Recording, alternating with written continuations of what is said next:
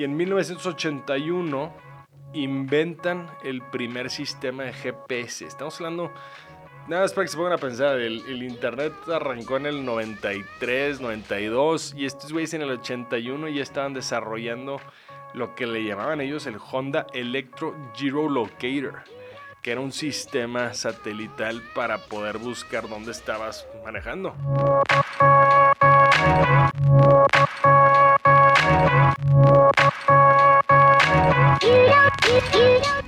Estamos platicando de los casos de éxito y fracaso. Estamos de regreso en Ultra Founder. Y si tienen, todos los que nos escuchan, si tienen un caso que quieran que hagan, por favor búsquenme en Instagram, en LinkedIn, como Mau Lamas, mándenme sus sugerencias. Yo creo que hay muchísimo valor en ver a toda la gente exitosa por todo el mundo y cómo nos damos cuenta de que realmente son las mismas variables. Haciendo este caso que vamos a platicar el día de hoy, se parece tanto al de Louis Vuitton.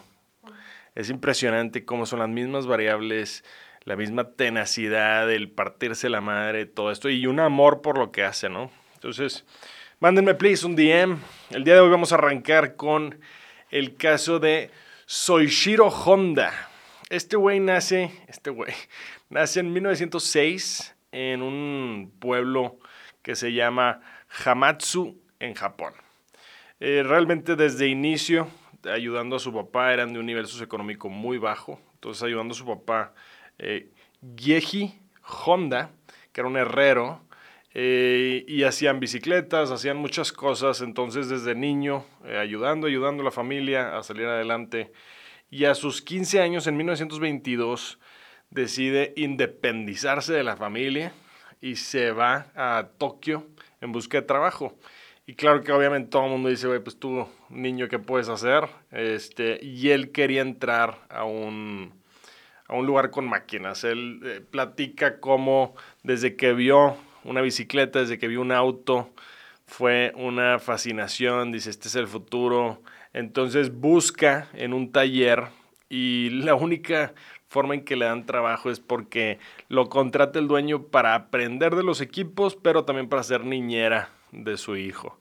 Entonces así estuvo por 6 años trabajando Honda, pues asistente del asistente del asistente, y aparte era niñera. Entonces, en su tiempo libre, de todas las piezas que eran basura, él estaba armando un carro. Él tenía esta fascinación por la mecánica. Y en 1936 entra a una carrera en Japón que se llamaba Tamagawa Speedway.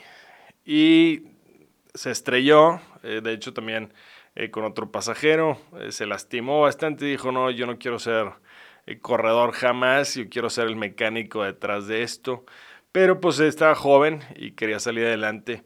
Y de ahí, ya a sus 30 años, decide dedicarse a la producción de la maquinaria. Entonces se vuelve experto para producir anillos de pistón. Y por 7 años, hasta 1944, empieza a crecer su carrera. Hasta la Segunda Guerra Mundial, que ya sabemos la historia, Estados Unidos tira bombas por todo Japón. Y su planta donde él estaba desarrollando los anillos de pistón se destruyó. Entonces, así estuvo 2 años tratando de recolectar otra vez fuerza, volver a arrancar su emprendimiento. Y en 1946 vende los restos que tenía para poder hacer un instituto de investigación técnica. Entonces, muy clavado Honda. De hecho, lo describen como un geekazazazazo de libros. Era muy mecánico, pero al mismo tiempo siempre con libros. Y él quería desarrollar la nueva máquina. Él siempre tenía esa fascinación. Y obviamente Japón se estaba reconstruyendo, entonces había muchas áreas de oportunidad. Y ahí se le ocurre la idea a él de, oye, ¿por qué no? Si todavía no tenemos que reconstruir carreteras y los carros es un desmadre moverte, ¿por qué no todos los que traen bicicletas yo les pongo un motor a la bicicleta? Entonces empieza a crear su primera visión de negocio, que es producir las motobicicletas. Y en 1947 desarrolla oficialmente su plan de negocio de la bicicleta motorizada, que era inteligente, elegante y popular. Y el motor, que estaba un poco hechizo, lo empieza él a fabricar en una línea de producción y le empieza a ir bien. Le empieza a ir muy bien hasta que un día se da cuenta que el negocio estaba creciendo muy, muy lento. Él no quería dedicarse a las ventas, él no quería dedicarse a la compra de materiales ni a la administración y conoce a otro emprendedor frustrado que se llama Takeo Fujisawa. Y se conocen, se hacen compadres. Takeo era menor de edad que Honda. Y el Takeo estaba buscando algo que hacer y le dice, oye, pues yo quiero trabajar contigo. Y Honda, no, yo soy bien terco, a mí me gustan mis cosas. Y hay cartas que las puedes encontrar en internet. Hay cartas de cuando se empiezan a platicar entre ellos dos. Y le dice Honda, mira, a mí no me molestes sobre las ideas de los pistones, sobre la maquinaria, sobre todo lo que es el producto. Yo soy el dictador, soy el rey, eso no es negociable, ¿no? Y Takeo le dice, tú eres el presidente, la empresa se va a llamar Honda, yo quiero ser tu brazo administrativo. A mí me encanta la parte de la empresa, crecer empresas, revisar créditos, buscar mejores precios, etcétera. Y yo creo que te puedo ayudar si me tienes como socio. Y le hace varias propuestas Takeo hasta que Honda le dice, ok, si realmente tú vas a hacer toda esa parte y yo voy a ser el presidente y yo decido todo, pues adelante. Y justo funciona perfecto, lo que ya hemos platicado muchas veces el pintor, el artista necesita a alguien con esta visión empresarial. Entonces, pues justo le pasa a Honda esta parte. Y para finales de ese siguiente año ya tenían 34 empleados, todos sobre una misma línea. Todos sabían que Honda no iba a salir del taller y todos sabían que a Takeo no le gustaba ensuciarse en sus trajes y él se mantenía en la oficina. Entonces, para 1949 crean la primera motocicleta completamente diseñada y desarrollada por Honda. Todo está desarrollado. Honda con una idea de, a ver, tiene que ser muy resistente, pero al mismo tiempo tiene que ser muy delgada, ligera, porque la gente la carga. Y desarrolla su prototipo que le llama D-Type o The Dream, que era realmente su primer lanzamiento exitoso. Y mejora toda la parte del diseño, toda la habilidad. Y una de las grandes ventajas que él tenía en el mercado era que todas las demás bicicletas necesitaban mucho mantenimiento. Pero como él estuvo por muchos años produciendo los anillos de pistón y todo tipo de materiales, él tenía mucho conocimiento de fabricar materiales. Entonces él decía, pues vamos a cambiar este material, vamos a cambiar este anillo, y él lo podía hacer internamente. 10 años después, para 1959, Honda Motorcycles abre oficialmente su primera distribución en Estados Unidos. Se crea la empresa oficial en Estados Unidos, American Honda Motor Company, y empiezan a crecer abismal. Una de las cosas que traían ellos como japoneses, a diferencia de las marcas de Estados Unidos, eran que traían todo muchísimo más económico y funcionaba perfecto y necesitaba menos mantenimiento. Entonces el monopolio de los carros y de las motos en Estados Unidos, pues Honda llega como un disruptor 100%.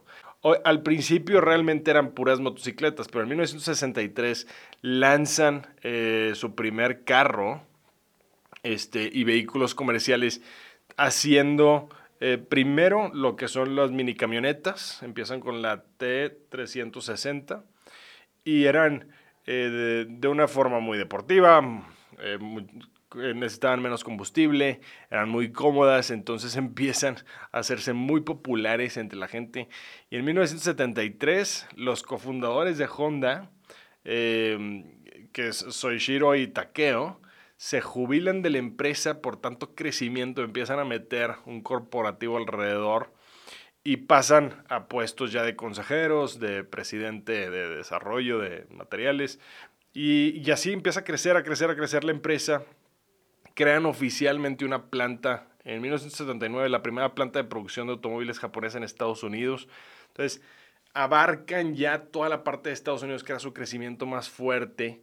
Y en 1981 inventan el primer sistema de GPS. Estamos hablando, nada más para que se pongan a pensar, el internet arrancó en el 93, 92 y estos güeyes en el 81 ya estaban desarrollando lo que le llamaban ellos el Honda Electro Giro Locator, que era un sistema satelital para poder buscar dónde estabas manejando. Es muy innovadores. Honda siempre con la visión de tener a gente que quisiera romper parámetros, que quisiera hacer las cosas más eficientes, y le funciona. Para 1982 se convierte en la primera marca japonesa en fabricar vehículos en Estados Unidos y se suman a fabricar en Canadá y en México. En 1986 la compañía distribuye su línea de autos de lujo Acura. Entonces también abarcan ya desde lo muy económico hasta luxury, todos con la misma metodología, todos con las mismas ventajas. Le quitan mucho mercado al posicionamiento de autos en Estados Unidos. En 1988 se convierte en la primera empresa en exportar a Japón un automóvil fabricado en Estados Unidos. El Honda Accord se convierte en el automóvil más vendido en Estados Unidos. Tenían mucha reputación, también hacen muchas cosas alrededor de la innovación en la Fórmula 1. Y en 1991 Soichiro Honda fallece el 5 de agosto a sus 85 años. La empresa ya estaba muy, muy grande, dominaba el mercado muy fuerte. Inauguran el siguiente año 2 fábricas en Europa, una en el Reino Unido que produce todos los Accord y una planta en Turquía encargada de producir todos los Civic. En 1999 la empresa lanza el Honda Insight 2000, que es el primer vehículo híbrido de gasolina y electricidad. Entonces, también con una curva muy adelantada a lo que estaban haciendo los demás carros. Y en el 2000, no sé si lo han visto, un robot de Honda, marca Honda, que ha salido por todas las noticias. Lo lanzan, se llama ASIMO, que es Advanced Step in Innovation Mobility. Estos güeyes igual, una división de Research and Development de Honda se dedica solamente a innovar y a buscar cuál es el futuro. Así como migraron de motocicletas a autos, a lo mejor pudieran tener otro brazo en el futuro, ¿no? En el 2006 lanzan el FCX Clarity, el primer coche de pila de combustible hidrógeno que salía a la venta al mercado directo. Y para el 2012 las ventas globales alcanzan más de 1 millón. En el 2015 lanzan el primer jet, entonces producen el Honda Jet, que es un jet privado para 6 pasajeros que ofrece 2.200 kilómetros y una velocidad de 782 kilómetros por hora. Honda realmente sigue siendo un ejemplo para todas las empresas de producción. Para el 2016 la producción de automóviles de Honda alcanza los 100 millones de unidades. La compañía hoy en día produce más de 14 millones de motores al año y hasta tiene su propio aeropuerto en Japón. Honda Motors Enterprise vale hoy en día 80 billones de dólares. Es un caso muy padre de una persona que viene desde mero abajo y luego aparte se le cruza la Segunda Guerra Mundial. Y lo que es hacer las buenas alianzas para salir adelante, o sea, tener a tu otra mitad, que esa es una de las cosas que decían siempre de Honda y de Takeo, que eran completamente opuestos y funcionaba muy bien la relación. Entonces vamos a quedarnos con eso, pasamos a la siguiente sección con nuestro invitado. ¿Vives en una comunidad? Empieza tu versión de KeeProfy Premium. De este 10 al 16 de noviembre, nuestra promoción del Buen Fin ofrece 35% de descuento para proyectos nuevos y 17 pesos tipo de cambio. Ingresa en KeeProfy.com y dale clic a Inicia gratis.